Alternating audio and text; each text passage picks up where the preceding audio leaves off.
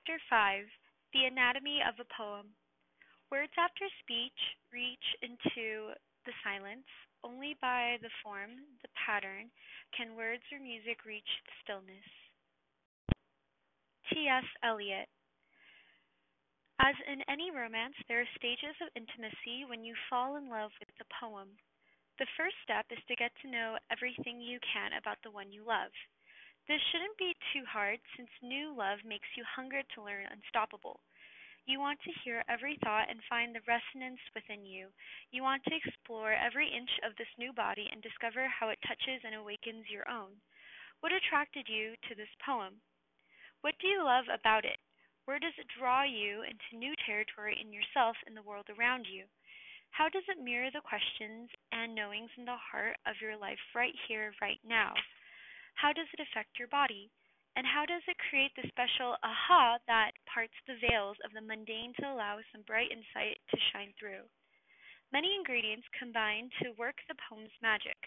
One of the most powerful is the physical dimension of the poem. The rhythm and sounds, the visual shape on the page, and the way the poem affects your breath and pulse have important consciousness shifting effects, often without your awareness. There have been many fantastic books published in recent years about prosody, which is the word for the study of the sounds of poetry. Masterful poets such as Mary Oliver, Jane Hirshfield, and Robert Pinksy have put their thoughts to the page explaining the acoustic technology inside a poem in much greater detail than is my intention here. In this chapter, I will not dwell on the technicalities of poetic forms nor on the language that has developed for naming them. Instead, I want to look at how these physical components of a poem can affect your particular body, mind, and feelings, and how this awareness can be an aid to receiving the poem more deeply and letting its medicine work in you. The body of a poem affects your body, literally. At first, you may only be conscious of the conceptual level, what the words mean to you. But whether you are aware of it or not, your breathing has changed. You are feeling the beat of the poem's rhythm in your blood. You are hearing the song of the words inside you. It is even affecting the subtler pulsations of your cerebrospinal fluid and the waters inside your cells. For instance, as you read the poem, the length of the lines has a physical impact on your eye movements. The eyes are the only part of our bodies that literally touch the brain. Moving the eyes causes ripples in the cerebrospinal fluid that encases the brain and also flows down the center of the spine. This can create biochemical changes that affect consciousness. In the old Popeye shows, the cartoon character Bluto used to hypnotize olive oil with a pocket watch on a chain. The slim heroine would become inexplicably fascinated with the pendulating object until she was entranced and oblivious, whereupon Bluto would proceed to beat up her beloved Popeye again while olive oil moved, her eyes closed, and her arms stretched before her like a sleepwalker through some treacherous landscape unscathed. A similar principle, though different motive, informs a number of psychotherapeutic practices such as EMDR, eye movement desensitization and reprocessing work, and radix work. These processes work with eye movement to cause subtle changes in brain chemistry and activity so as to release trauma and effect healing. Thus, reading Stanley Kunitz's regular short lines, if the water were clear enough, if the water were still, but the water is not clear, the water is not still, will cause a different wave motion in the brain than reading Marie Howe's longer lines. Someone or something is leaning close to me now, trying to tell me the one true story of my life. In the movie Sylvia, the young Ted Hughes, already an accomplished poet, is courting Sylvia Plath, recently arrived on the Cambridge University poetry scene. It's magic, he says, speaking of poetry. It's not about magic. It's not like magic. It is magic. Incantations, spells, ceremonies, rituals, what are they? They're poems. So what is a poet? He's a shaman. That's what he is. Or she, Sylvia responds. Regardless of the gender of the spellmaker, a good poem, like the shaman's drum, rattle, and song, changes consciousness. When you enter the world of a poem, whether through reading it, hearing it, or speaking it aloud, you make yourself available to its spell. In the sense that it alters consciousness, it is a spell, but in another sense, it is quite the opposite of a spell. A poem alters consciousness back to its natural state, prior to patterning. Instead of a spell, it is a spell breaker. In some ways, we spend most of our lives under a spell. The habits of reaction woven into ourselves by our responses to painful events in our history, as well as more general cultural and family mores, have been entrancing us since we were very young. A poem can pierce this familiar dream and ignite a quickening within. As the poet Pablo Neruda says, and something started in my soul, fever or forgotten wings, and I made my own way, deciphering that fire. The shamanic anatomy of a poem. A constellation of elements creates that quickening. I call this a poem's shamanic anatomy. Poetry's task, like the shaman's, is to melt the veil that separates the visible from the invisible so that you can move back and forth between these worlds. The shaman journeys between the realms, even over the lip of death and back, to bring wisdom and healing from beyond the known. Sometimes she or he uses a drumbeat, a song or poem, or a certain way of breathing to thin the skin between ordinary and non-ordinary realities. Like a shaman's drum, the beat of the poem's rhythm can alter consciousness, opening it beyond its normal limitations. And like a shaman's song, the sounds of the words and the way they echo, rhyme, and chime to each other within the poem can soften the boundaries of ordinary perception, allowing in new levels of awareness and insight.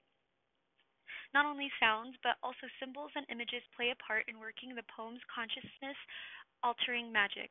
Just as the shaman crosses the threshold between worlds, metaphor carries us out of our ordinary world, where unlike things stay neatly inside their familiar dimensions, to a more mysterious realm where opposites are miraculously recognized as one. Each poem has its own medicine bag of tools that do their work inside the human mind and body. I think of them as breath, drumbeat, song, and image. Breath. In an obscure corner of the August 2nd, 2004 issue of the Time magazine, there is a short article entitled, Does Poetry Make the Heart Grow Stronger? It tells the tale of a group of European researchers who taught volunteers to recite passages from Homer and discovered that the result was an increase in the synchronization of cardiorespiratory patterns that are believed to be favorable to the long-term prognosis of cardiac patients. Apparently, speaking lines from the Iliad was much more beneficial than ordinary breathing exercises. A poem changes the patterns of your breathing with its rhythm, line length, and phrasing. This changes the density of oxygen in your blood, which affects your heartbeat as well, heightening the sensations of aliveness in your cells. Together, these effects produce subtle shifts in your biochemistry, which lead to inner states of relaxation or agitation. These states change consciousness, bringing new experience that would be impossible within the confines of habit. For millennia, healers and spiritual teachers in many different cultures have known that to change the breath is not only to change the body, but also to change consciousness. Yogis practice the breath of fire to awaken the mind and energize the body. Buddhist meditators count their breaths. Hindu chants, Jewish davening, and Wiccan songs cause the breath and thus the mind to open to new possibilities. Even the Bible is written in such a way that your breath changes as you read it. Different sections of the scripture have different breaths, different rhythmic phenomena, and different sentence lengths. Some phrases are quite short. Then God said, Let there be light, and there was light. And God saw the light, that it was good. And God divided the light from the darkness. God called the light day, and the darkness he called night. These lines ask for a shorter, faster breath like the yogi's breath of fire. Some phrases are extraordinarily long, like at the beginning of Deuteronomy, These be the words which Moses spoke unto all Israel on this side of the Jordan in the wilderness, in the plain over against the Red Sea. And it continues on and on for quite some time before finally resting. for only a moment in a period. To speak the sentence requires a great wave of breath to carry your voice all the way to the end. One of the most challenging and thrilling poems I have ever spoken aloud is Stanley Kunitz's King of the River, which you can find at the end of this chapter. The short lines and long sentences take such powerful possession of my breath that I often find myself almost gasping as I struggle upstream like the salmon in the poem. At times, while I am delivering the poem, I become flushed with heat and I even feel a tingling in my fingertips from the increase of oxygen in my blood due to the rapidity of my breathing. I feel my breath shape shifting into the wheezing gills of the fish on its mission of death and rebirth. Here are the lines we looked at earlier in this chapter, followed by the rest of the first long, action packed sentence. If the water were clear enough, if the water were still, but the water is not clear, the water is not still, you should see yourself slipped out of your skin, nosing upstream, flapping, thrashing, tumbling over the rocks, till you paint them with your belly's blood, thinned ego, yard of muscle that coils, uncoils. Notice what happens to your breath as you read these lines aloud. Perhaps, like me, you may find that the shorter, quicker breaths required to follow Kunitz's salmon over the rocks have an effect on your thinking and your sensations. Like the volunteers who recited Homer for their health, you may find this infusion of extra breath has far reaching effects. Habitual tightness and control dissolve. The body becomes charged with new electricity. Through the oxygen filled physiology, spontaneity, and insight erupt like the passion of the salmon itself. Drumbeat. I remember it well. It was eighth period English class. Outside the sky was frozen white, pregnant with snow. Inside, the radiators shrieked and wheezed, and I could hear each tick of the big clock on the back wall in its unbearably slow waltz toward the final bell. The itch of my fishnet stockings under my new kilt was almost unbearable. Miss Edelstein, in her blue wool suit and sensible shoes, was at the chalkboard pointing at a line from Romeo and Juliet. But soft, what light through yonder window breaks? Each syllable had a chalk mark over it, a little smile shape, or its fiercer brother, the downward accent line that looked like a cartoon person's angry eyebrow. Below the line was written iambic pentameter. We were supposed to be learning about rhythm in poetry. I was learning nothing at all except that I hated poetry and I wished I had worn different stockings to school that day. If Miss Edelstein had communicated even the tiniest spark of passion for the power and beauty of rhythm in a poem, I would have forgotten my itchy fishnets instantly. But the lesson was so dry and mechanical that I never learned about the meter of a poem, the drumbeat that happens in the play between emphasized syllables, softer syllables, and pauses. And I certainly didn't learn about the magical power immanent within it. It wasn't until 3 decades later that I put together what I knew about inducting altered states of consciousness through musical rhythm with what I knew about rhythm in a poem. As a therapist and healer, I had explored many portals to non ordinary consciousness. I had traveled far and wide, leading workshops where I guided students in deep breathing exercises that could release memories, emotions, and a cascade of inner visions. To support the process, I had accrued a large collection of music from all over the world, which I used to create environments that helped people let go of their habitual control. The rhythm of music is known as a force of healing and transformation in many cultures. The shaman's wordless chant sings throughout the night in the Achuar longhouse in the heart of the Ecuadorian rainforest. It carries those gathered on a healing journey between the worlds. The pulse of the Native Americans' rattle melts the veil between the sacred and the profane so that the circle in the sweat lodge is transported. The particular beat of a kirtan, a hymn, or a bhajan carries the seeker across the threshold of an interior sanctuary and steeps her in devotion. Even the throb of the drum track at the all-night rave enthralls 100 heartbeats into one so that the blood, breath, brain, and fingertips of everyone in the room all pulse together. So I already knew how rhythm drumbeat and breath dissolve the walls between the consciousness and the unconscious. I also recognized the healing possible in those altered states, but I had never before realized that the pulse of language itself could enter and change consciousness. Now I saw that rhythm in a poem is like the drumbeat under a piece of music. Just as different drum beats cause the boundaries of the daily mind to melt, a poem has its own rhythm that changes the consciousness of the reader, listener, and speaker. Human beings are creatures of rhythm. The fluids within our bodies pulse, our hearts throb, our breath comes in rhythmic patterns that change with our emotions. In the womb, we are rocked rhythmically by the cadence of our mother's walk and the throb of her heart. We come out craving a rocking, pulsing, singing world that will carry us into our dreams or swaddle us close to a beating heart or teach us the alphabet in rhythm and rhyme. So, rhythm is a powerful force. It can be entrancing. It has been used throughout human history to awaken us or lull us to sleep. At times, it has been used to possess us. The poet Robert Haas has said, because rhythm has direct access to the unconscious, because it can hypnotize us, enter our bodies, and make us move, it is a power, and power is political. Hitler knew this. I have been moved to tears when I heard what I later realized was a Nazi anthem. If you give people enough rhythm, they will feel passion. They don't even have to notice what they're feeling passion about. Rhythm creates entertainment. Entertainment creates passion and movement, and we're not alone in this movement. All of a sudden, everyone within earshot is riding a wave together. Sometimes we don't even bother to notice where the wave is going. How many times have I felt the goose flesh rise and the heart surge with some unnameable, irrational allegiance as a marching band spouting Sousa passed amidst flocks of Independence Day floats? What, I had to ask myself, am I being moved by?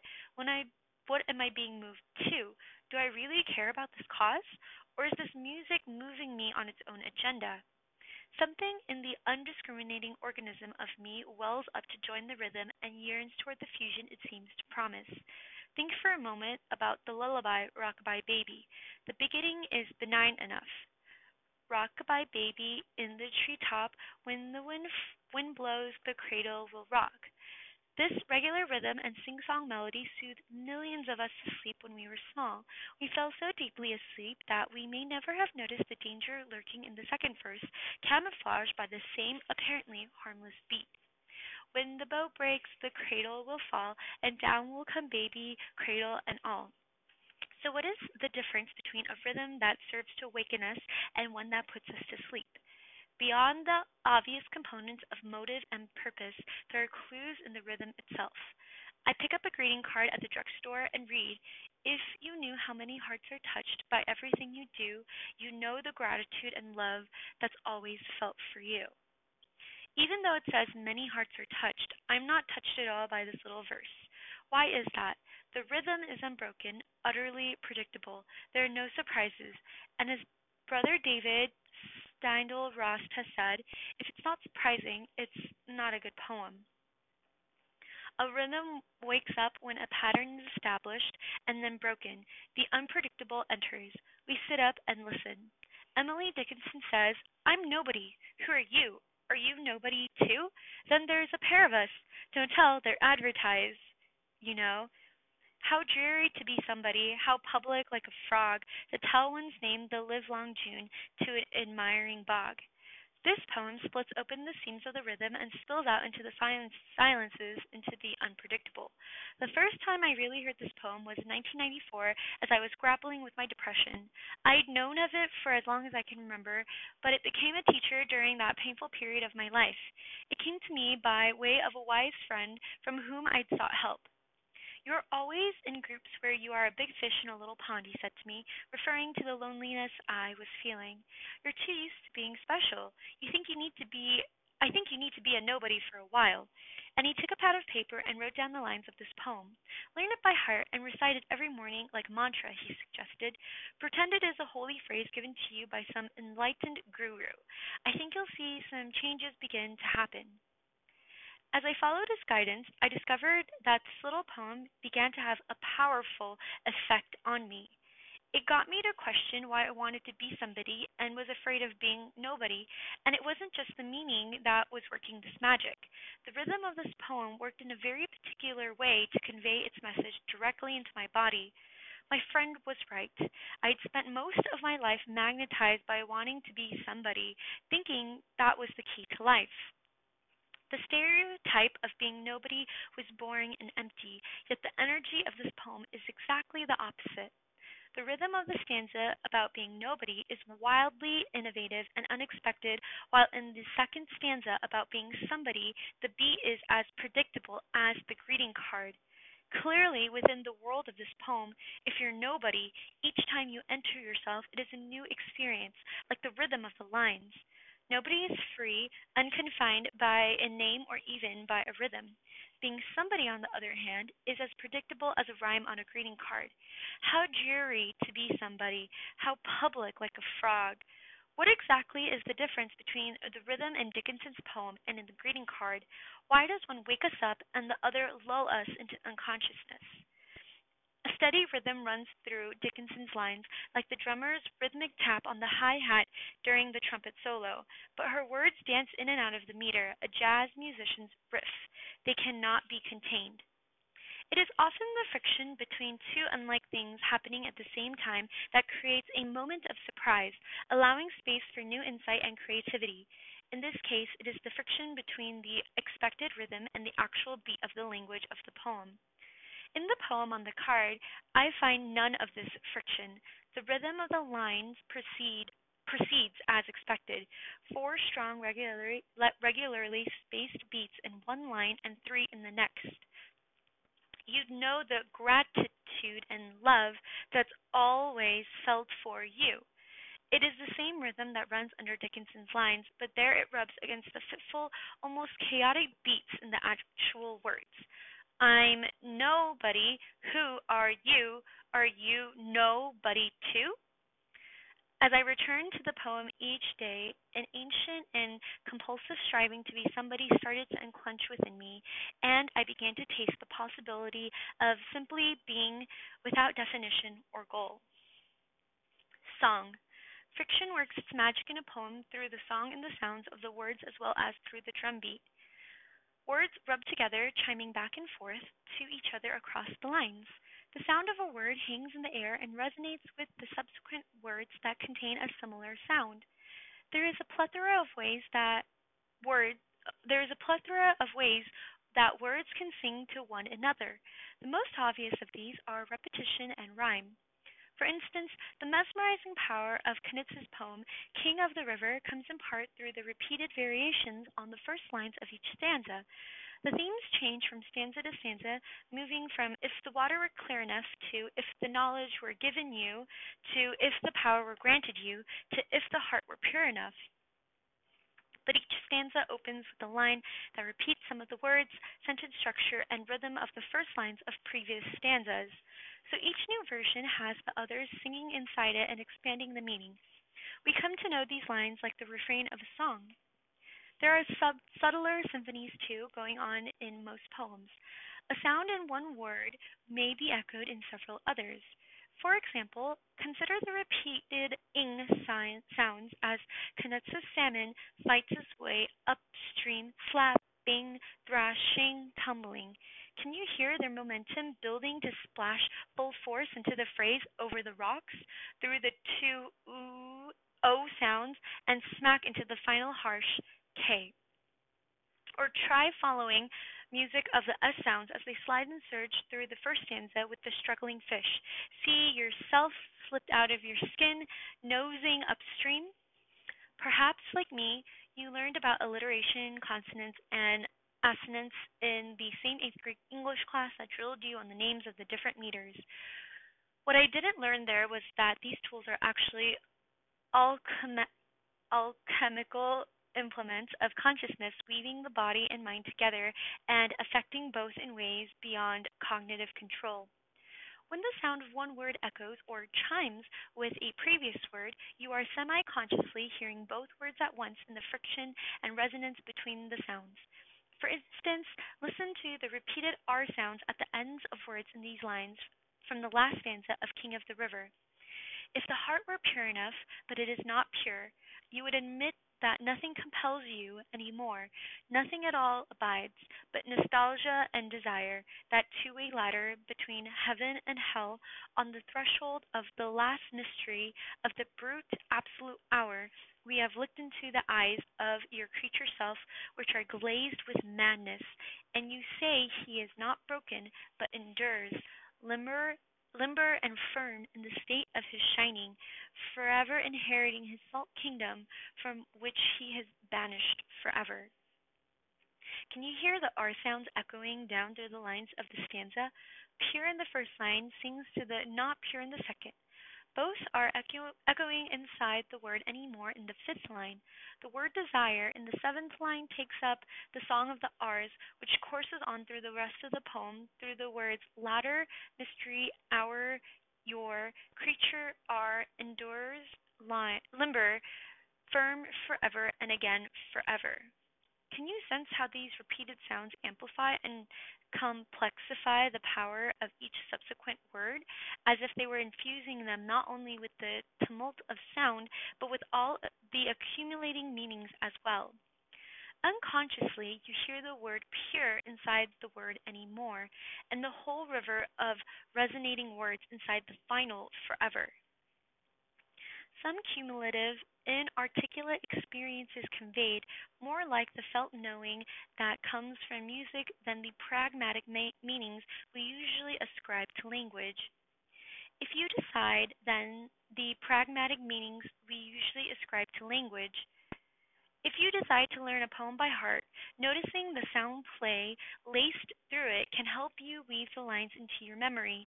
And when you forget words and phrases, discovering exactly why they are placed where they are in the symphony of the poem can help you to retrieve them, as I will explore further in chapter 5. Image. The image, poet Jane Hirschfield says, summons the body into a poem. Neruda's fever or forgotten wings beat inside my own chest, connecting me with his moment of poetic discovery. Dickinson's frog telling its name to an admiring bog instills in my body a sense of her repulsion at being a public somebody. I can graphically sense Knitz's king salmon inside my very cells when I know myself as a yard of muscle that coils and coils. It is the body that feels the images in a poem. Try tracking the sensations that arise as you speak the short Dickinson poem quoted above. Notice that you are feeling more than the rhythms and sounds, yet you are also being moved by the image. Without that frog, the sensate experience of the poem would be a very different one. An image, especially one that surprises you with its capacity to evoke rich and unexpected connections, defies your patterns of perception. It undoes them through a simple, startling rightness that invokes your whole being into a moment of pure experience. This moment, the green fists of the peonies are getting ready to break my heart. Mary Oliver's image moves into my body. I not only see the peonies, I feel the clenched fists of them in my own fingers. I can't help but viscerally connect the words fist, break, and heart in a vector that catches my breath in an exquisite confusion of beauty and pain. This happens not only because the image is from the world of flesh, rock, and tree, but also because in the convergence of two unlike things, the brain simply cannot sustain its tendency toward either or thinking.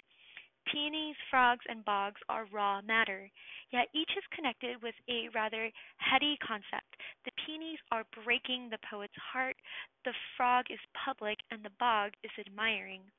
The mind cannot make sense of these pairings in a linear way. A delicious ambiguity is born. This can be a challenge, particularly in the Western world where ambiguity is often avoided and there seems to be a premium on rational analysis and knowing exactly where we stand. One person wants to stay safely in the mind and avoid the wet underworld of feelings. Another wants to only swim in a sea of emotion, never touching the dry shores of reason. We want to divide everything into black or gold, good or bad, We want to divide everything into black or white, good or bad, right or wrong. As George W. Bush told the world in a news conference in November 2001, you're either with us or against us. But by its very nature, an image unifies the polarities. Neruda's Forgotten Wings asks the listener to think and feel the same time. It is neither right nor wrong that in our salmon selves we are a yard of muscle in Knitz's words.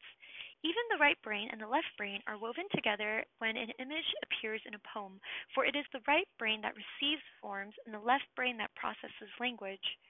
When a form arrives in language, the whole brain is summoned into the movement. An additional alchemy takes place when images appear as metaphors, figures of speech in which a word or phrase usually designating one thing is used to represent another. Metaphors are the koans of poetry. A koan is a paradoxical question used in Zen Buddhism as a tool for attaining enlightenment. Like the famous koan, what is the sound of one clapping? A metaphor is a logical impossibility designed to shatter the limitations of the mind. It brings together two experiences that cannot coexist or be made to fit into the mind's habitual categories. Many other mystical practices call on the power of converging opposites to open the mind's circuitry. Kabbalistic scholar Jason Schulman says, when we are capable of vividly holding opposites within our body, which is to say not only as a mental construct but as a sensation or sense of physical knowing within the body, the third thing that frees us appears as a gift. Our work is not finished until the moment we say, life and death are one in God, and bring those two poles closer and closer within our mind and body until they merge. Then a new freedom, palpable and alive, is born. In yoga, nidra, a practice derived from the ancient tantric wisdom of the East, a similar process of holding opposites is found. Richard Miller explains the ego mind moves linearly. It focuses in one direction or it focuses in another direction, but it cannot move simultaneously in two directions at once. For instance, in this moment, be aware of the space out in front of your body. You probably take yourself as someone who is attending in this linear direction. But watch what happens to your sense of being a doer if I ask you to be simultaneously aware of the space out in front of you and behind the back of your body. The mind becomes silent and the sense of being a doer drops away while you experience yourself expanding in a multi-dimensional spaciousness. The thinking mind has to stop when we invite it to be simultaneously open in different directions. Then, when the mind is quiet, we taste our spacious, nonlinear nature.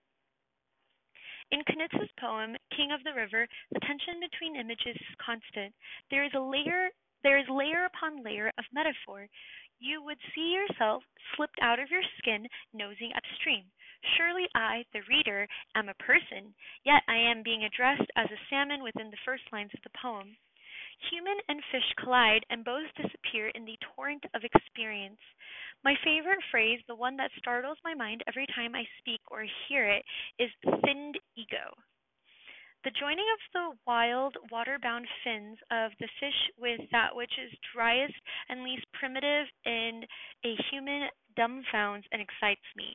I cannot contain both, and at least for a moment, I break open, perhaps into a state more akin to the salmon the poet has dared me to become. As in Naomi Shihab-Nye's poem Kindness, this is a direct confrontation with the power of ambiguity.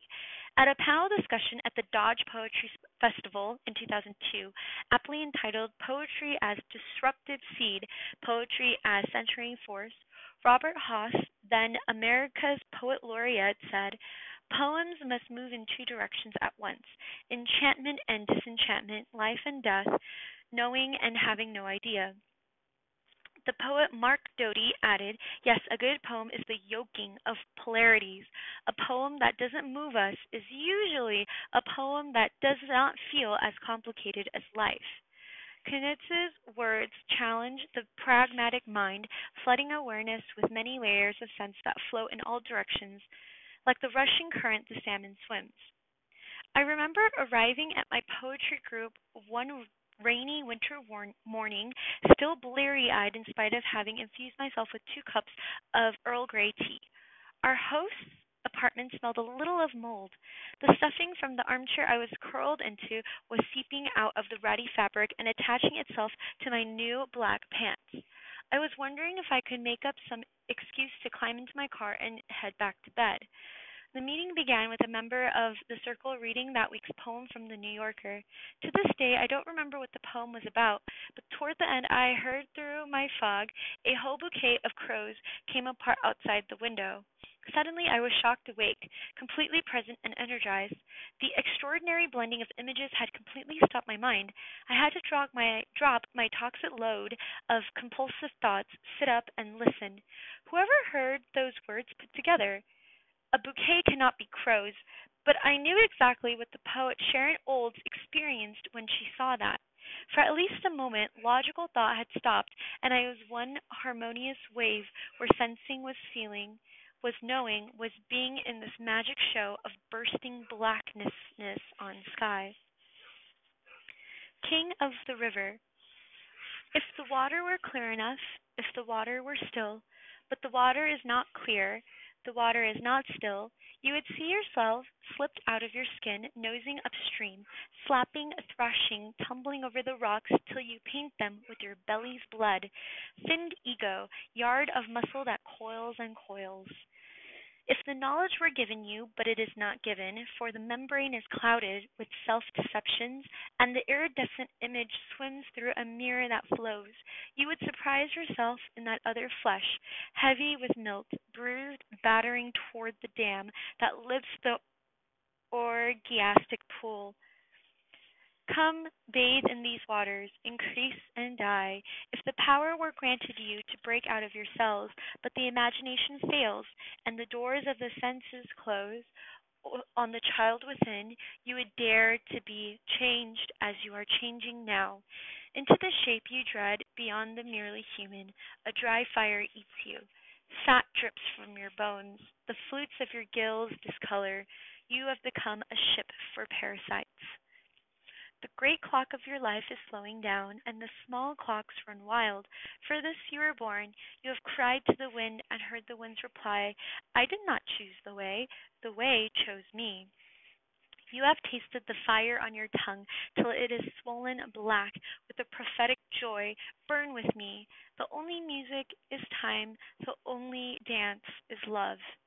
If the heart were pure enough, but it is not pure, you would admit that nothing compels you any more, nothing at all abides, but nostalgia and desire, that two-way ladder between heaven and hell on the threshold of the last mystery. At the brute absolute hour, you have looked into the eyes of your creature self, which are glazed with madness, and you say he is not broken, but endures, limber and firm, in the state of his shining, forever inheriting his salt kingdom from which he is banished forever. Stanley Knitz. Chapter 6. Writing Poems on Your Bones. Give back your heart to itself, to the stranger who has loved you all your life, whom you ignored for another, who knows you by heart. Derek Walcott.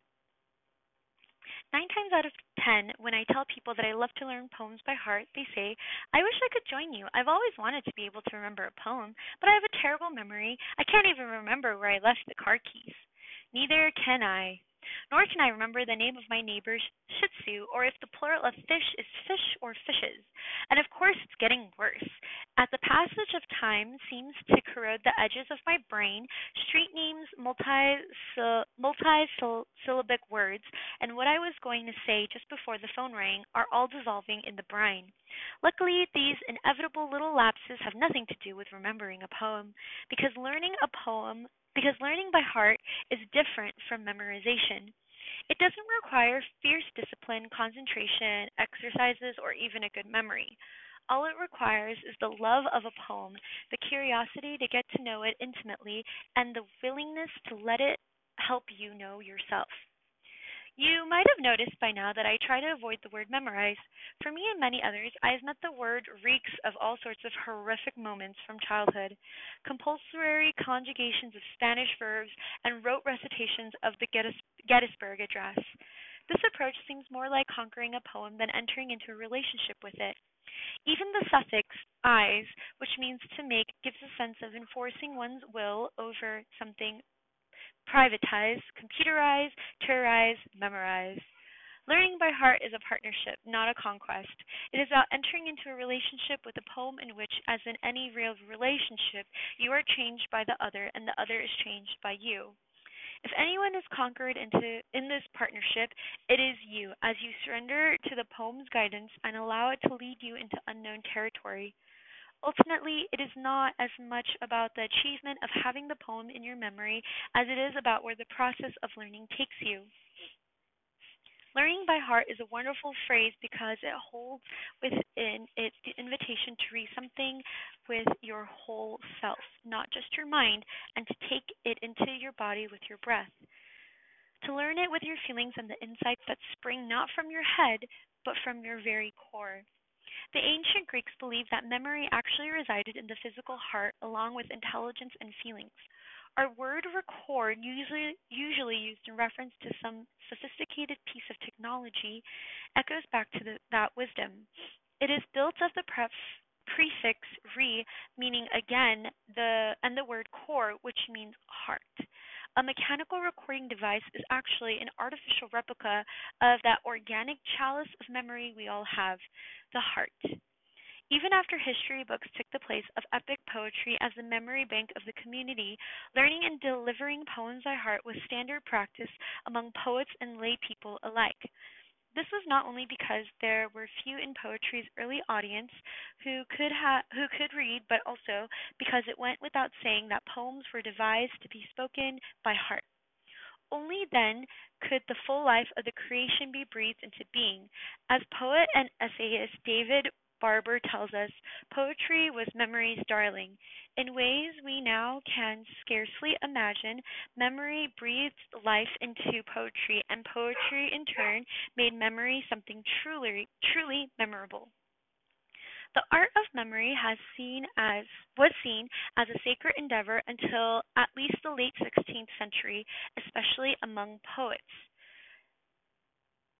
Simonides of Chios, a poet who lived around 550 BC, is said to have originated the art of memory by developing a way of housing veritability, unlimited information in what he called a memory palace. This is one of several highly sophisticated techniques developed in the ancient world and taught in schools of philosophy, rhetoric, and meditation. Ancient and medieval people reserved their awe for memory, says Mary Carruthers, author of the Book of Memory. Their greatest geniuses they describe as people of superior memories. Among these are Cicero, St. Thomas Aquinas, and Aristotle. For Plato, the art of memory was a mystical pursuit in which the memory of the material world interacts with the memory of the realities which the soul knew before its descent here below. True knowledge consists in fitting the imprints from sense impressions onto the mold or imprint of the higher reality of which the things here below are reflections. In ancient Greece, individuals known as rhapsodes learned Homer's Odyssey and Iliad by heart. Not only did they perform these epic poems as part of the Olympic Games and other competitions, they were held as oracles among the people. For a fee, you could ask the rhapsode a question and receive a personal recitation of a passage from Homer as a form of guidance or divination. Through the work of Italian philosopher Giordano Bruno in the Renaissance, classical techniques of memory became the intense magical religious core of the Hermetic tradition. Bruno, who was burned at the stake for his occult teachings, tells how the god Hermes gave him a book containing the secrets of the art. Through these practices, it was said, one could learn the roads to heaven and transform the stuff of the material plane. This equation of the art of memory with the wisdom of the soul is essential to the practice of learning by heart. The mystical component of the art of memory has been woven into all of the major religions of the world. Monks and mystics who memorize the Bible, Muslims who learn the Quran from cover to cover, rabbis who cantillate, sing the Torah like ancient bards and modern day griots may be gleaning some ineffable alchemical benefit from holding these tracks of truth within them, even beyond the practical reward of remembering and reciting such wisdom. For the Buddha's first students, too, remembering was a transformative whole body experience. They could neither read nor write, so they recorded the Buddha's utterances by learning them by heart. Years later, this practice of committing key phrases to memory became known in Tibetan Buddhism as writing on the bones. What a perfect phrase to describe the power of taking in a text so deeply that it seems to reside in the cells of your body. Yonggi Mingyur Rinpoche, a modern Buddhist master who combines spiritual teachings with neuroscience, speaks of how focused attention has been shown to contribute to the creation of new connections between brain cells, which in turn determine how other nerve organ, and muscle cells respond to thoughts, feelings, and sensations. So, a holy text or your favorite poem, when written on your bones, may even reroute your bioelectric circuitry, literally transforming the way you respond to life. This has been my experience. When I learned my first few poems by heart on that long, straight highway back in 1994, I had no idea I would end up with over 100 poems in my memory. I thought I'd learn 6 or 8 of my favorite, and that would be that. But then I got a taste of the fruits of my labor. Of course, there was the thrill of being able to speak a poem to a friend or to myself at a crucial time. But even more compelling was a subtle, pervasive shift in my whole way of meeting the world. This was quite obvious because most of my poem learning was done en route to visit my parents in the home where I grew up, a place where some of my least appealing behaviors tended to run rampant. Patterns of childish reaction seemed to be inscribed in the very air inside that house. My withdrawn silence at the dinner table, or the way I could become as petulant as a 4-year-old whenever I felt criticism coming my way. Now, instead of climbing up and giving whoever seemed to be threatening me the look, I sometimes found a poem blossoming into my consciousness was a perfect medicine for me. You do not have to be good, Mary Oliver would whisper in my inner ear, or so as long as you have not experienced this to die and so to grow. You are only a troubled guest on this dark earth. Ghosts would warn my prideful temper. It was as if I had a throng of guides within me, calibrated to show up at the perfect moment 24 hours a day. A poem remembered is a powerful thing, for what is poetry but the language of the true self, the self that unstoppably sings its note under all the encrespations of confusion and contrivance, under all the costumes of culture, family drama, and creed. To write it on your bones is, as Mingyur Rinpoche confirms, to rewire the synaptic circuitry of your nervous system into in alignment with your deepest nature. What is memory? Well, an ancient Greek would tell you that your memories live in your beating heart, and an early Buddhist could read to you from scriptures written on his bones. A modern scientist can't tell you much with certainty about what memory is or how it works. It is quite remarkable that with all the information we humans have accrued by studying our own bodies, no one has conclusively cracked the mystery of memory. Of course, there are throngs of techniques and even surgical procedures, not to mention medications, vitamins, herbal concoctions, and foods, whose purpose is to enhance memory. But no one can tell you for sure its size or shape or capacity, or exactly why it behaves the way it does. As British memory researcher Martin Conway says, we just don't know. But there have to be some unanswered things left in research, otherwise it's not worth doing. Though they may not have found a way to measure the capacity of your memory, scientists have discovered in recent years that exercising it can be as important as exercising the body. It turns out that memory exercises stave off dementia and other forms of mental loss.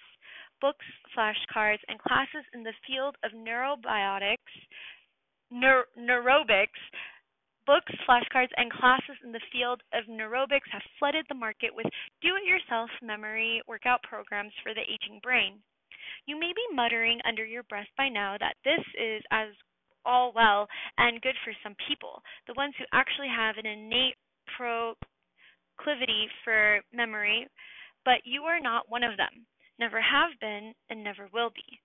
I have heard this or versions of it from a startlingly high percentage of people.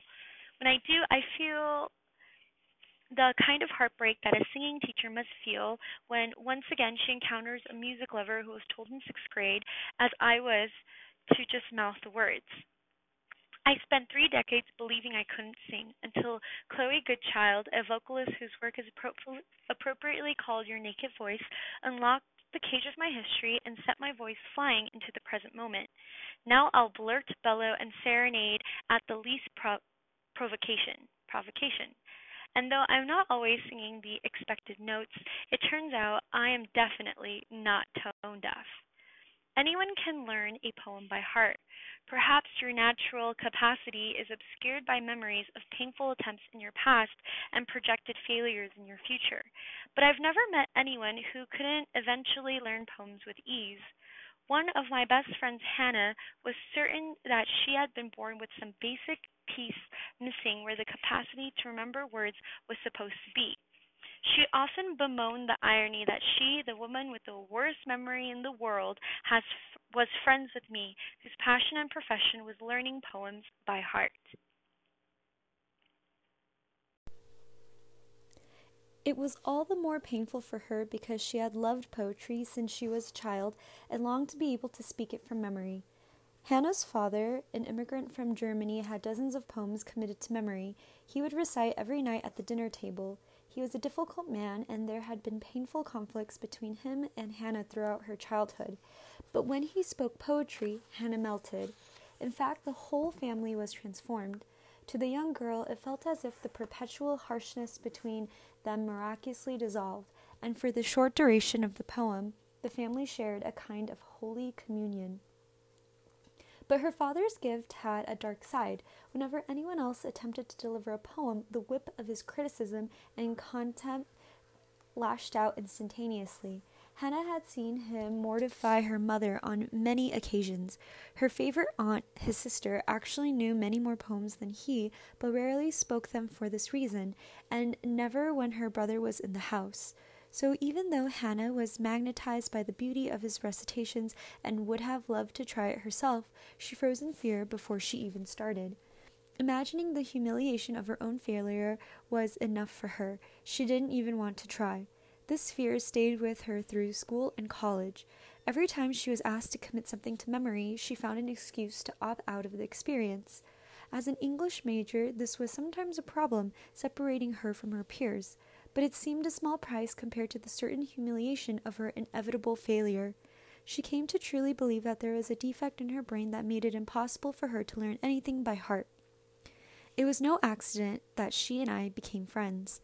Part of what drew us together was our kindred craving for the soul language of poetry and our love of how it took us below the surface of our lives. Hannah introduced me to some of the poems that would become my greatest teachers, from T.S. Eliot, Rumi, and Rilke. I found in her a listener whose hunger for hearing the poems I knew by heart was almost as great as my love of speaking them. It wasn't easy for her to tell me that she believed she had a disability in exactly the area that was one of my greatest strengths. It was even harder for her to begin to admit to herself and to me the pain and longing that still roiled underneath this belief. Of course, I instantly offered to walk with her through her fear, to do whatever it took to help her reclaim what I knew was her innate capacity, but for years she refused my offer. I don't remember if it was she or I who discovered the tale of Caedmon, the first known poet of the English language. The story, which is part history and part legend, is that Caedmon was an extremely shy laborer who lived around AD 660. Some say he had a stutter and was ashamed to speak. When all the workers gathered to pass the harp and recite poems to entertain each other at the end of the day, Caedmon would flee, mumbling something about the cows in the barn needing to be tended. One night, as he lay in the straw among the beasts he trusted, an angel came to him in a dream and ordered him to recite a poem. He refused, explaining that he had a handicap and was unable to remember or speak verse. The angel responded, "However that may be, you shall recite to me." When Caedmon asked what he should recite, he was told to sing of the beginning of created things.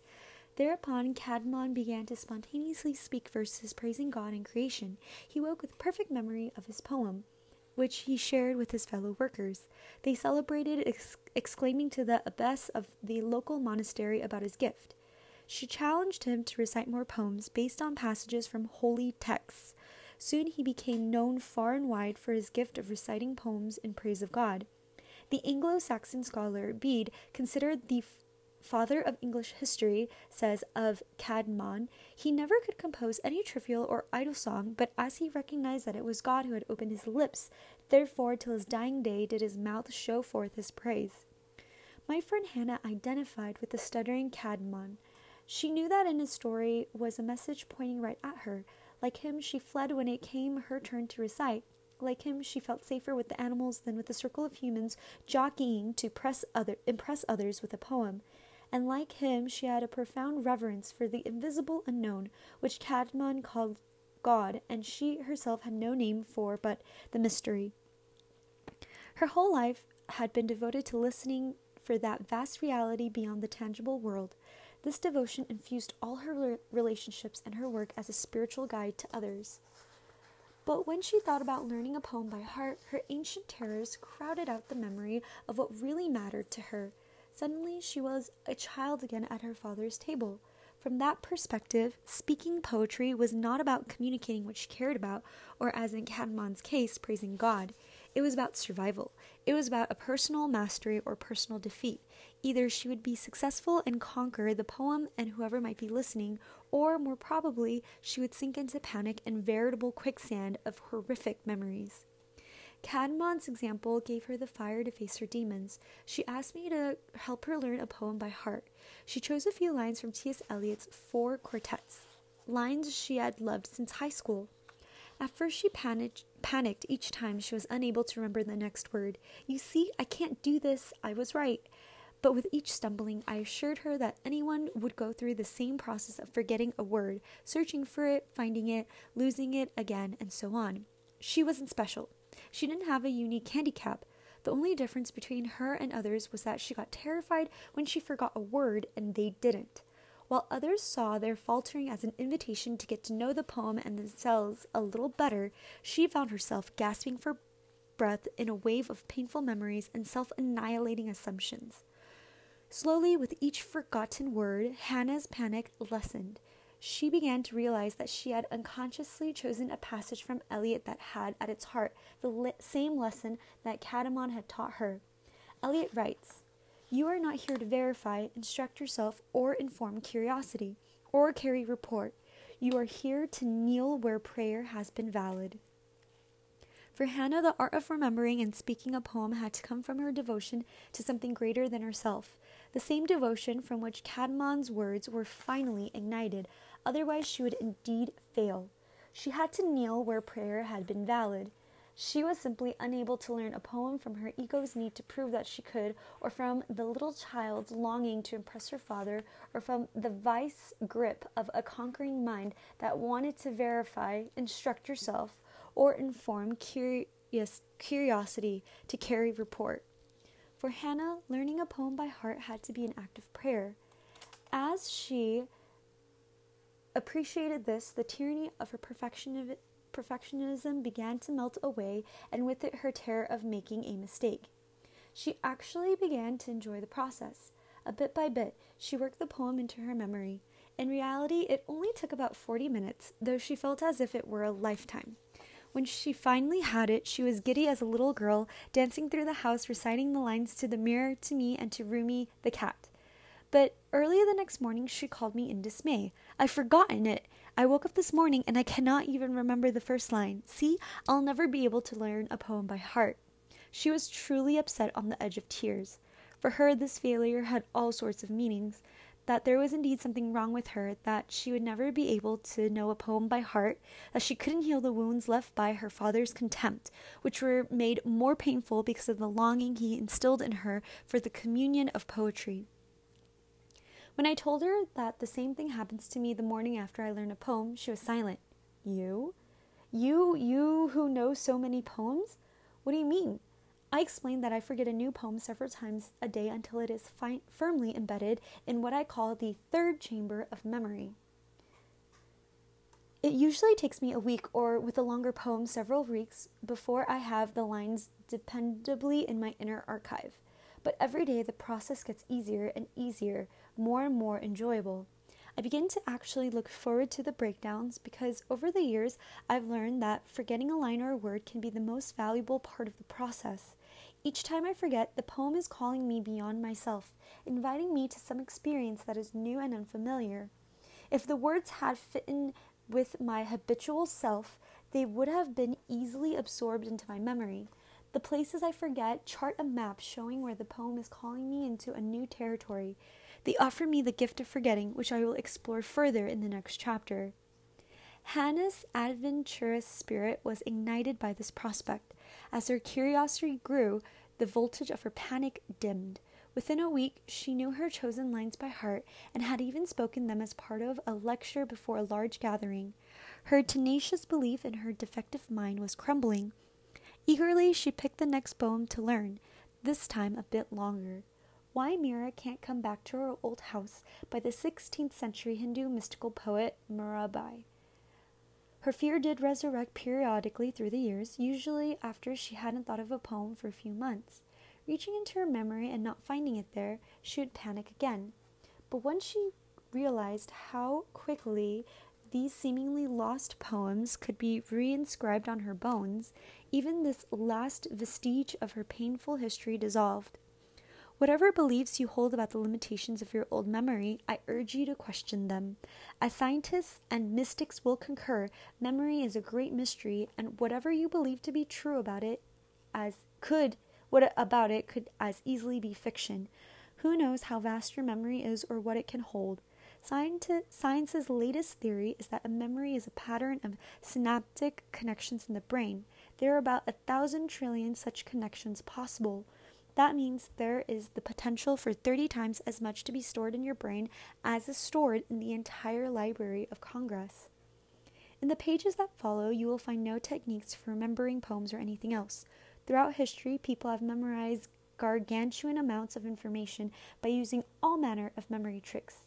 You can associate words with colors or visualize them in specific locations or connect them with random images or make acronyms of their first letters. There are even annual World Memory Championships in which people win recognition and lots of money by remembering unbelievably long lists of numbers or names by way of one technique or another. Learning a poem by heart is different. Just as you need no technique to remember a really great kiss, a lot of your favorite foods, or a mystical experience, you need no tricks of memory to recall a poem you love. It happens through allowing yourself to be touched and changed by the creative relationship. As Plato might say, when the words on the page are connected with the wisdom of the soul, memory happens. I invite you to learn a poem by heart. Write it on your bones, plant it in your synapses, give it a home in your memory palace. The question of exactly what memory is and why it behaves as it does can remain unanswered, swathed in the wonder that the ancient Greeks may have felt when they worshipped it as a goddess. Mnemosyne, the great mother of the muses. The four chambers of memory. Researchers tend to break memory into two parts, short-term and long-term. While I do not know what is scientifically true, when learning a poem I have found it much more useful to think of memory in 4 increments, not just 2. I call these the 4 chambers of memory. The word chamber has resonance with the anatomy of the human heart, the 4 cavities through which the blood passes on its way to and from, nourishing the cells of the body. But unlike the chambers of the heart, which follow a circular path, the chambers of memory are more like the caverns of an underground temple. Each is deeper in the earth of memory, each is further along the path of a relationship with a poem, and each is a different world, offering its own particular gifts and challenges. The final chamber has a quality of everlastingness about it, like the inner sanctum of an underground temple where the remains of the dead are laid to rest for eternity. Like your ABCs and the nursery rhymes you've never forgotten, a poem that makes it all the way to the 4th chamber will probably be with you forever. It is one such underground temple that became the inspiration for my understanding of these realms of memory. On an island in the middle of the Pacific Ocean, there is an ancient burial cave cut by hot lava. When you drop down through the secret hole in an overgrown pasture, you find yourself in a huge cavern whose mouth opens out wide to the sea. Often you can see spinner dolphins in the distance leaping and twirling above the waves, or in the winter months, the spouting of whales. Threading from this open chamber back into the darkness where there is a network of tunnels. By flashlight, you can navigate into the blackest, most silent spaces imaginable. Sometimes you have to crawl on your belly, slithering between huge rocks. Then suddenly, the tube opens into one of several large chambers. Each is further underground. Each seems to have its own purpose and character. One has 3 large cairns, which are piles of stones signifying a holy place. One is empty, but for the petroglyphs carved by someone who lived at least 6 centuries ago. The innermost sanctum is so far inside the earth, you have to crawl through the pitch-black tunnels for almost a mile to get there. I fell in love with this cave. It gave me an outer experience of what I had found to be the interior terrain of memory. The 4 phases of learning a poem were the cave's 4 chambers. Just as each chamber of the cave was deeper in the earth and required a deeper commitment to get to it, each of these inner chambers was deeper in my heart. The first chamber of memory, the vestibule. The first chamber is commonly called short-term memory. It is one of the brilliant features included in the basic package of the human mind. Like a vestibule, between the outer world and the deeper recess of the inner life, short-term memory is where everything lands for a moment before being either taken in or dropped out of your awareness. Through short-term memory, you can look at a poem and, looking away, remember a few words or phrases for a brief period of time before they either disappear into thin air or are taken more deeply into your heart. Thanks to short-term memory, I can safely learn poems in my favorite study hall, the car. The car is often littered with poems strewn on the passenger seat or stuffed alongside it. Pressed between the sun visor and the roof or blowing around in the back seat. Holding a tattered piece of paper curled around the steering wheel, I can snatch a line or phrase when I am stopped at a light or in traffic and return my eyes to the road in a split second. That short, quick, superficial memory holds the words for me just long enough to let me taste them, roll them around in my mouth, speak them aloud or silently. I repeat them, noticing everything I can about my own response, as if I were a scientist dropping the words into the alchemical test tube of my inner state. I watch for any reaction from within. What rises to greet them? What is my gut response, feelings, insights, physical sensations? As I do this, I'm naturally noticing elements of the poem I had not been aware of before. Deeper levels of meaning, details of rhythm, song, and breath, in other words, the poem's shamanic anatomy. The second chamber of memory, precious difficulty. As soon as any visceral, personal connection is made with the line, Shazam! It lands solidly in the second chamber of memory. The connection might be an insight or emotion evoked by the words, or it might be a reaction to some aspect of the shamanic anatomy of the poem, the rhythm, breath, music, or imagery, and the response doesn't have to be pleasurable. Sometimes it is actually my discomfort that carries the phrase through the portal and drops it into the next chamber. For instance, in a piercing poem called Thanks, W.S. Marin writes, "With the crooks in the office, with the rich and fashionable, unchanged, we go on saying, thank you, thank you." His unabashed political rant startled me. Even though I agreed with his sentiments, the bald truthfulness of Marin's feelings felt like a punch in the stomach. I had never heard him speak with such overt outrage. The very shock of the encounter locked the lines into my memory. The second chamber of memory is a precious, difficult territory. It is precious because the poem will never again be so new, so fresh, and full of undiscovered treasures. It is difficult because you will stumble and make mistakes. Like a baby just coming upon words, you have to find each one anew. When you don't remember the words, you have the opportunity to tumble through a crack in your mind's control. Whatever you find through that crack is sure to be much more interesting and vibrant than the bland success of getting it right. Because the places you forget are inviting you beyond your familiar patterns into a new experience of yourself in the poem. This is the gift of forgetting, one of the greatest treasures of the process, which I will explore in depth in the next chapter. The work in the second chamber is challenging at times. The poem can look like it is 3,000 miles long.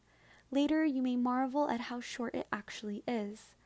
Often, I have no idea how I will ever develop a relationship with all of that mileage, much less learn it by heart. Yet this is also the gift of the practice. The poem seems to go on forever because there is so much to discover within every phrase. World after world may be opening inside each line as you dig into the earth of your heart to plant the poem. Here is the period, perhaps a phase in any partnership, whether with a poem or a person, when falling in love is transmuted into real relationship. The young love, the immediate gratification, the sudden rushes of affection, the unexpected delights and insights all must give way to the conscious navigation of the connection between you and your partner. Rilke expresses it this way: just as the winged energy of delight carried you over many chasms early on, now raise the daringly imagined arc holding up the astounding bridges. Perhaps the winged energy of delight is a portrait of Eros, the wild child Cupid whose love-dipped arrow sends its victim into a swoon of infatuation. The serum lasts just long enough to get you over the threshold of a relationship, but not longer. Have you ever watched the life drain out of romantic connection after the initial falling in love phase? To take the next step, to foster an enduring relationship seems to require the effort of bridge building. Rilke goes on to say that this is not willful striving. It is the necessary hard work of building a soul connection. Most of this work takes place in the second chamber. Notice everything you can about the lines that defy easy entry into your memory and everything you can about what they call forth in you. Mary Oliver, in her poem The Summer Day, talks about this quality of focus. I don't know exactly what a prayer is. I do know how to pay attention. The prayer of the second chamber is paying attention. It's a bit like grafting the poem into your memory. I watched a gardener, when grafting a branch of one apple tree to the trunk of another, scrape at both surfaces to make them porous to each other.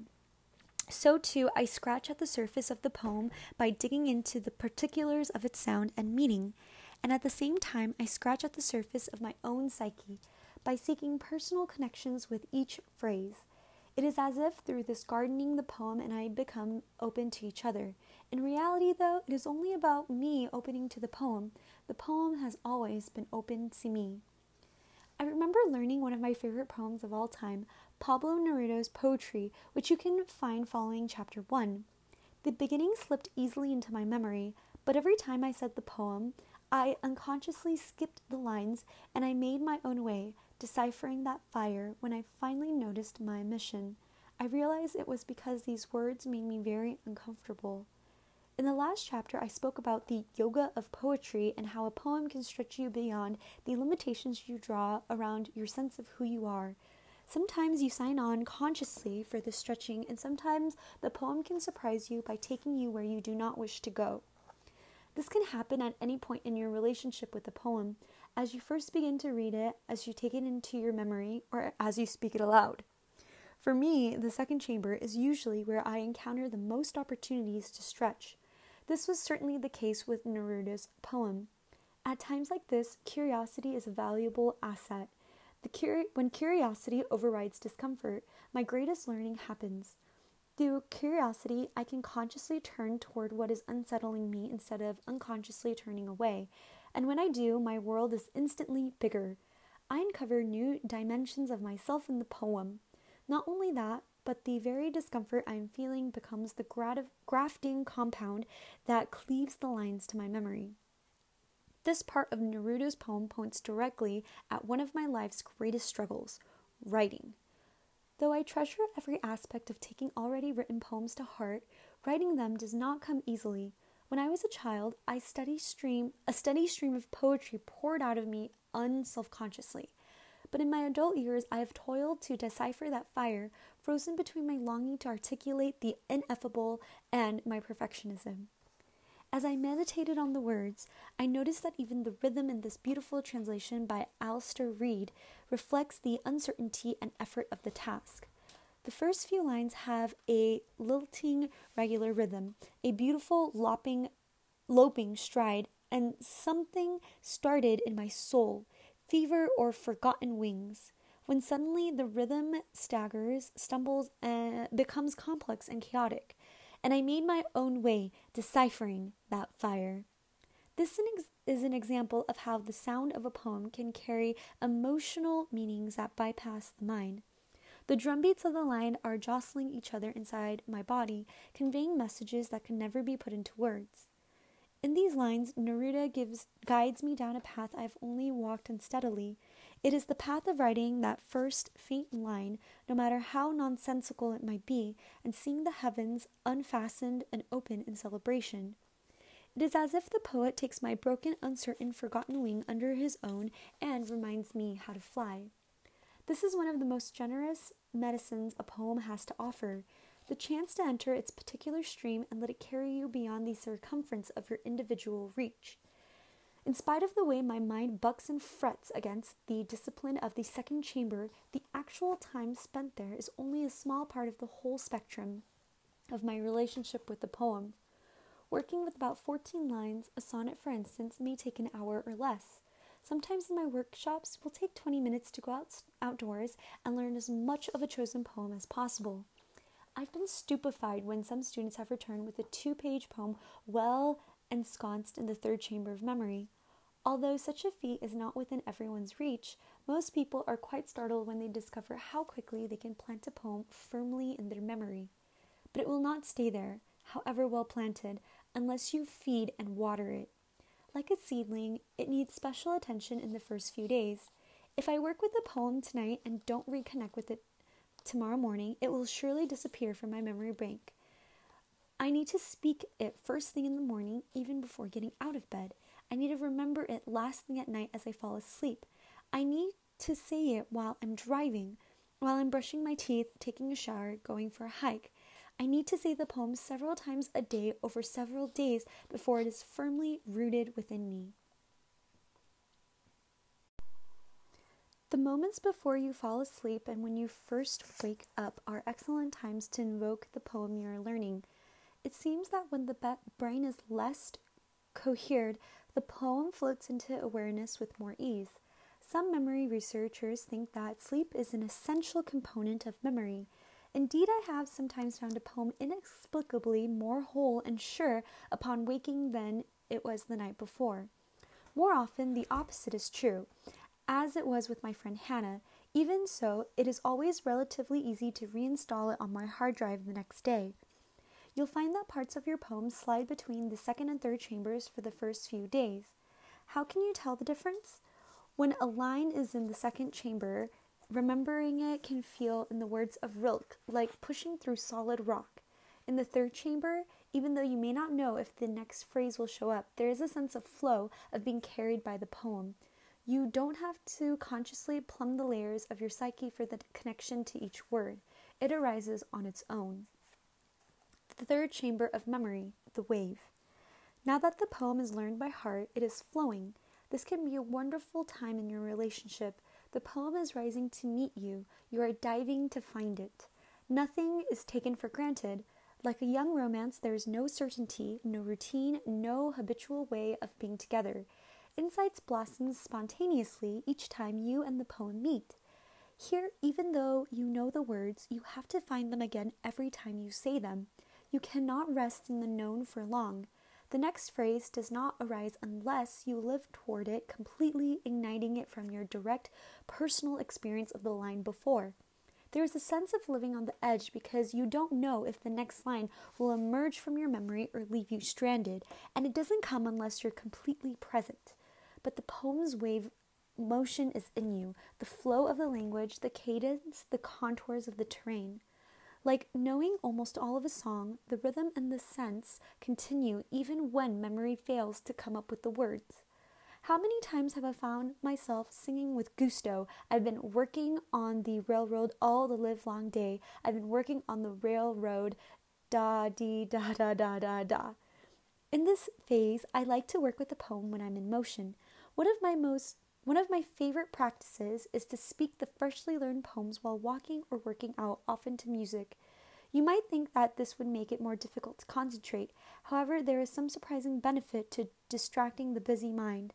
The sound and the movement so overwhelm the mind that it lets go, releases, and allows the poem to slip in and take root. At times I'll even work with fairly loud dance music. The rhythms within the music help me to clear drum beats in the poem I might not have noticed. And the centrality of the music grips my attention so the poem can slip in free of the hypervigilant surveillance of my mind. When I decided to learn Dr. Seuss's Happy Birthday to You, my friends at the gym used to get a kick out of seeing me arrange the pages on the magazine rack of the step machine, put in my earphones, and begin climbing, my lips moving a mile a minute with words like, and the drummers who drum and the strummers who strum are followed by zummers who come as they zum. Some of the most ecstatic moments I've known have come when I am alone in nature speaking a poem that is in the third chamber of memory. The Thunder, Perfect Mind is a Gnostic gospel written around 8300 in the voice of the divine feminine. In a translation by James Hirschfield, it is one of the most powerful pieces of writing I've ever encountered. Many lines of the long poem bring together two opposites, resulting in a scripture that defies duality and seems to be the very voice of the one behind the many. I'm the first and the last. I'm the honored one and the scorned. I'm the whore and the holy one. I am the wife and the virgin. It seemed only right to learn this vast and sacred poem in a place that reflected equal glory. I chose the expanse of Kehoe Beach near where I was living in Northern California. On many afternoons in the spring of 2002, I would follow the sandy path through lupine-scented air to where the sea exploded onto the shore. The cries of the gulls were barely audible over the ocean's drum roll. I tossed my voice to the wind and waves. I am strength and I am fear. I am war and I am peace. If I did not make an absolutely personal connection with each phrase, the words would disappear from my mind. That connection might be as simple as the hush of heat in my chest that comes when I fear a fierce truth. Why you who love me, do you hate me, and hate those who love me? Or as complex as the memory of seeing a loved one convicted of a crime, I am the condemnation and the acquittal. To this day, when I return to Kehoe, I can still hear fragments of the thunder whispering in the wind. Sometimes, even when the poem has been in the third chamber for a long time, you might forget a word. Out of the blue, it can disappear. Even after months of saying the poem by heart, these unexpectedly dropped words show you that there are still mysteries to unfold between you and this poem. The most important practice for rooting your poem in the third chamber is speaking it to other people. You can know it perfectly in the shower. You can sing it to the trees on your favorite path through the woods. You can speak it in the car no matter what kind of music is playing on the radio. Yet when you go to offer it to another human being, whole chunks of it flee. For this reason, it is very important that you find as many occasions as possible to speak it to others. Offer it to your friends at lunch. Share it with colleagues at work. Find unexpected moments to slip it into conversations over the phone. Discover how the poem lives in the space between you and another person. A poem is a conduit of relationship. It gives language to dimensions of our inner lives that most of us rarely talk about. To speak Rilke's line, I am too alone in the world and not alone enough, can plunge you and your listener into a potent shared knowing of a private and yet universal experience. Saying these words aloud to another person can feel unexpectedly vulnerable, but it is a vulnerability to be celebrated, a subject I explore further in chapters 7 and 8. The fourth chamber of memory, surrender. In the fourth chamber, the poem starts singing to you. Now that it is a part of you, its words and rhythms unfurl effortlessly and sometimes even mindlessly with every breath. This often gives rise to both wonder and dismay. It can be alarming to hear your own voice reciting Rilke's magnificent first elegy as if it were Twinkle, Twinkle, Little Star. But it can be wondrous in a tense moment to go into that chamber and find the perfect lines telling you exactly what you need to hear. For us, there's only the trying. T.S. Eliot reminds me as I worry over how my new CD will be reviewed. The rest is not your business. The fourth chamber is where rote memory dwells. This is where your ABCs, nursery rhymes, and the Pledge of Allegiance all came to rest, in most cases indelibly. There are poems that are so deeply engraved in my fourth chamber that I can speak them out loud while writing an email or thinking about what I want for dinner without even listening to what my own voice is saying. It is very different from the third chamber, where I have no choice but to be awake to every line. There, I can't remember the next line if I'm not finding the connection inside me, feeling specifically how these words move me emotionally, physically, and mentally. The fourth chamber offers another task. Here I have to choose to wake myself up. I have to choose to listen to the words because they show up whether I am present or not. Actors often confront the challenge of saying the same lines over and over, sometimes 8 or 9 times a week for months on end. There are myriad books and acting techniques that speak of how to keep lines fresh night after night. Often they suggest some kind of creative invention, actively giving the words in different inflections, making up a new subtext for the scene, or imagining different circumstances preceding it. While you could use these approaches with a poem in the fourth chamber, my approach is very different. Learning and speaking a poem is not acting. It is less about invention than about surrender.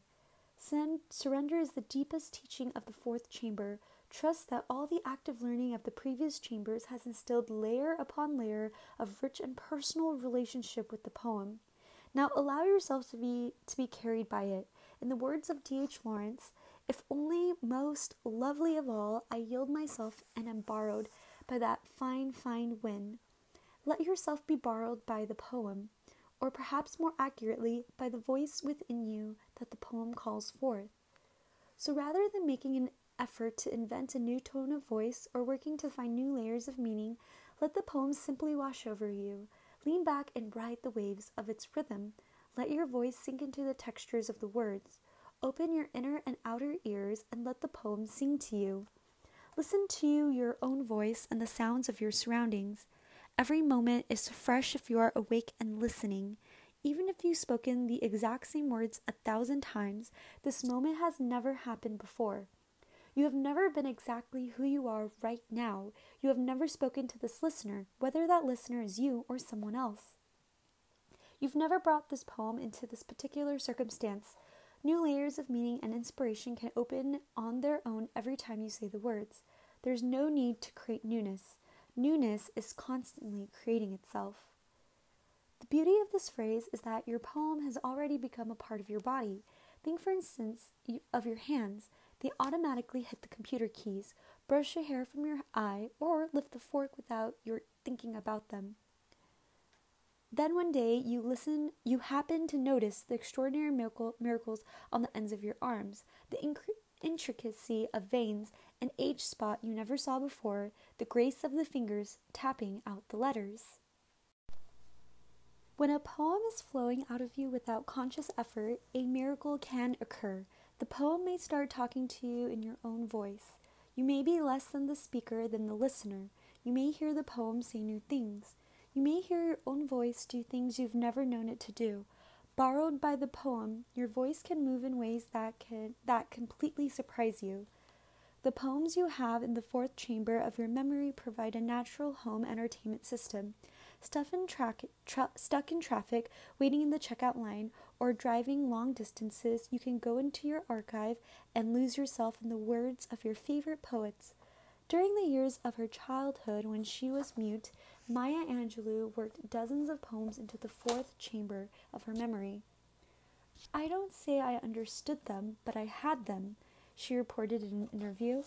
I just put them all in the machine, and when I was walking down the dirt roads of this little hamlet in Arkansas, it was like I had a computer. I could punch up, say, Rudyard Kipling, and just have it recite itself to me in my brain. As the poems recite themselves, they may touch you in new ways every time you reconnect with them, even after many years. I remember inadvertently rediscovering a poem by Rilke that I had learned by heart at least 5 years later. Though it had lived in the fourth chamber of my memory and I had spoken it frequently, I suddenly heard the words, summoned by a crisis in my life, in a completely fresh way. I was in the throes of a new relationship. My partner and I had been carried by the ease and free play of infatuation for about 3 months. But now this was quickly changing. Disagreements and conflicting needs were snagging the flow of our communications. Each of us was feeling hurt and unseen by the other. Every day I fantasized about storming out, my pride in my teeth, and slamming some invisible door. In a moment of pure synchronicity, one of my students arrived for her session holding an index card with a sonnet on it. She had carried the poem around in her wallet for years, frequently reading it to herself or any companion who seemed in need of its wisdom. Now she wanted to learn it by heart. The poem which I quoted earlier in the description of the second chamber was a sonnet by Rook, translated by Robert Bly, which begins, "Just as the winged energy of delight." Until then, I had thought this work described the creative process. It speaks of the transition point when the initial rush of inspiration turns into the conscious work of creation. Now I heard it soundly confronting me about my love relationship. I blushed like a scolded child. Pushing my feelings aside, I focused on teaching. I asked her to read the poem to me over and over, allowing her voice to change with whatever feelings, sensations, or impulses arose. Then I took the card she was reading from and told her to continue. Of course, she froze instantly, as if I had suddenly taken the training wheels off her first bicycle. But soon she found she actually remembered much of the poem. Each time she forgot a line, we worked together to find out how those words were stretching her into a deeper knowledge of both herself and the poem. Within about 15 minutes, she was able to remember without stumbling. As often happens when I am teaching, at that point we started alternating. She spoke the poem to me, and then I spoke it to her, and so on. As I listened to my own voice carrying the familiar words, I heard them in an entirely new way. I couldn't avoid hearing the poem's message to me. Denser and denser the pattern becomes, I heard my voice say.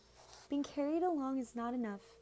I was flooded by a stream of images, painful scenes in my current relationship, and veritable slideshow of similar struggles from the past filled my inner screen. These conflicts I was facing were not new. They were the deep grooves of patterns I had repeated since childhood.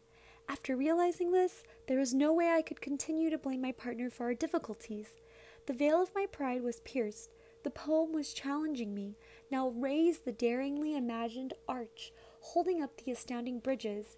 It was time to do the hard work of bridge building across the seemingly impossible chasm between us.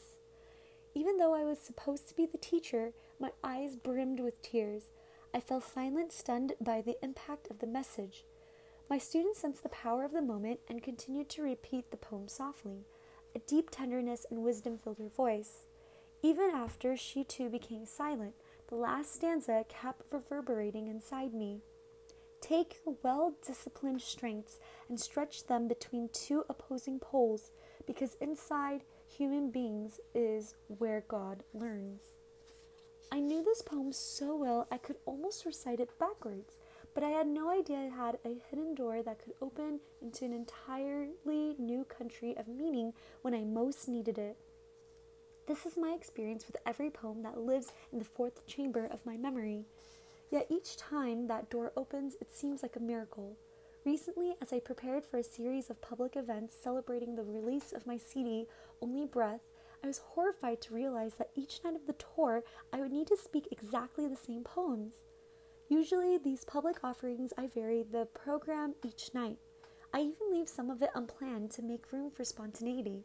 But for these series, my collaborator, Jamie Sieber, and I felt it was important to introduce audiences to the poem I featured on the CD. Not only would I have to limit myself to only those 12 poems, but they happened to be poems that I had just spent over a year repeating incessantly in the process of making the recording. At first, I balked. I love the surprise element that goes with not knowing what poem is coming next. I missed the way the musicians and I had to listen to each other when we were working with an unfamiliar poem. I missed choosing the poems to fit the audience or my mood, or whatever Jamie might spontaneously improvise on her cello. But then the poem started taking me places I had never been. In concert after concert, my voice found new nooks and crannies of sound. My breath discovered new rhythms. My whole body began to surrender to being carried on the currents of the poems. I had never experienced such freedom from inhibition, and it was a freedom born from confinement, speaking the same words over and over, going deeper instead of wider. surrendering instead of innovating, letting the poems carry me. The Hidden Tape Recorder. As I've said before, the poem lodged in the fourth chamber will probably be yours for life. Although a few words and phrases may crumble with time and lack of use, they usually are easy to return to memory. In fact, it turns out that whatever is stored in the fourth chamber is the last to dissolve as the mind falls away, even in the face of extreme brain trauma, stroke, and dementia. Medical research has documented that as the functions of the brain deteriorate or are interrupted by aging, illness, or injury, this domain of memory persists. Many are the stories of patients who cannot talk but are able to recite poems and nursery rhymes. Dr. Bonnie Gintis tells of caring for a patient who was mute because of a severe stroke. He had been in the hospital for weeks, barely able to point at an alphabet board to get his needs met. One day, a new patient moved into the next room with a portable tape player. Soundtracks from Broadway musicals began to blare through the wall. The nursing staff was concerned for the mute patient and asked him if the music was disturbing him. Instead of pointing at the alphabet board, he burst into song, articulating perfectly the words of Bali High, which was wafting into the room from the tape of South Pacific playing next door. The nurses were shocked. One of them paged Dr. Gintis. By the time she reached her patient's bedside, he had finished singing Bali High without missing a word and had started in on the next song coming through the wall. I'm going to wash that man right out of my hair. A small crowd of hospital staff had gathered around him in glee, celebrating his newfound ability to express himself. Later that day, he startled the nursing staff again even more when his neighbor put on the tape of South Pacific again, and they heard him singing loudly, "Can I have some water?" to the tune of the chorus of Bali High. It turned out his brain could deliver new words as long as they fit in the well-worn tracks of the patterns of the song.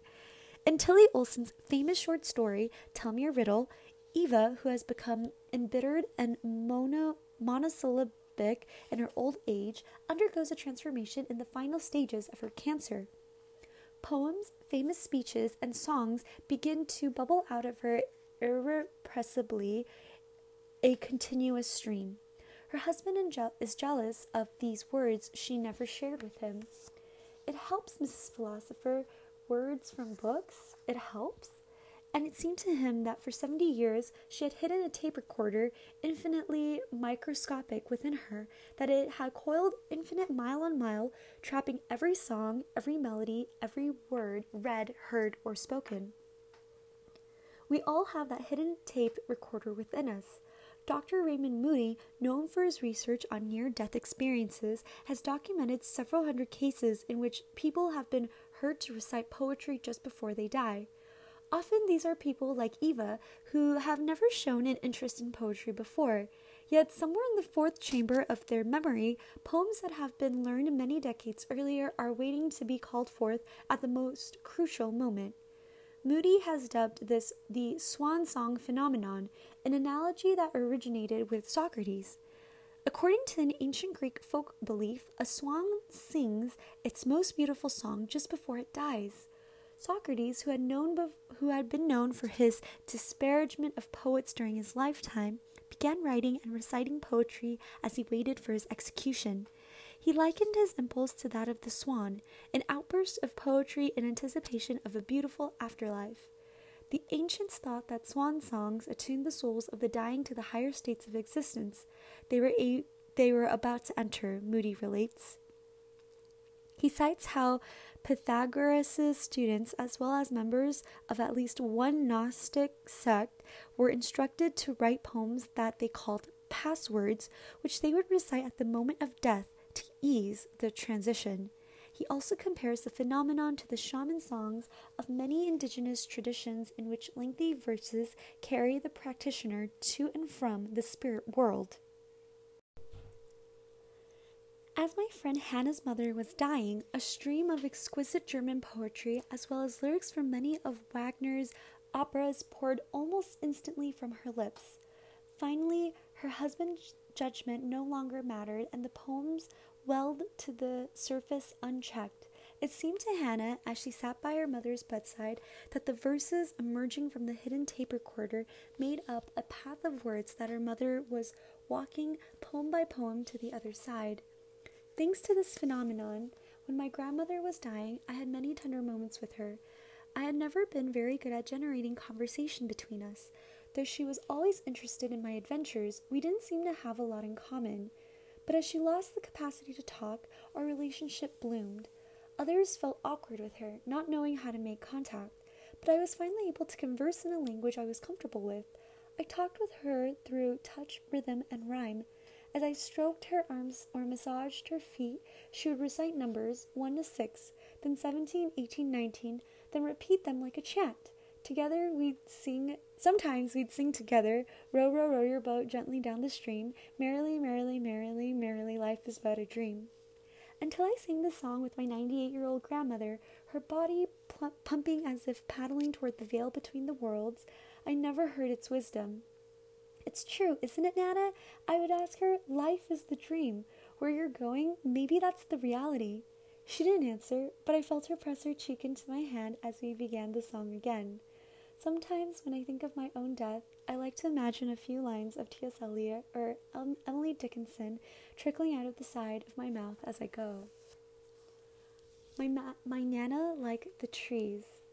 My Nana, like the trees, was well dressed in her time. Now she barely wears her skin, arms and feet and fluids caving in, and breathes so thin you can see to the other side.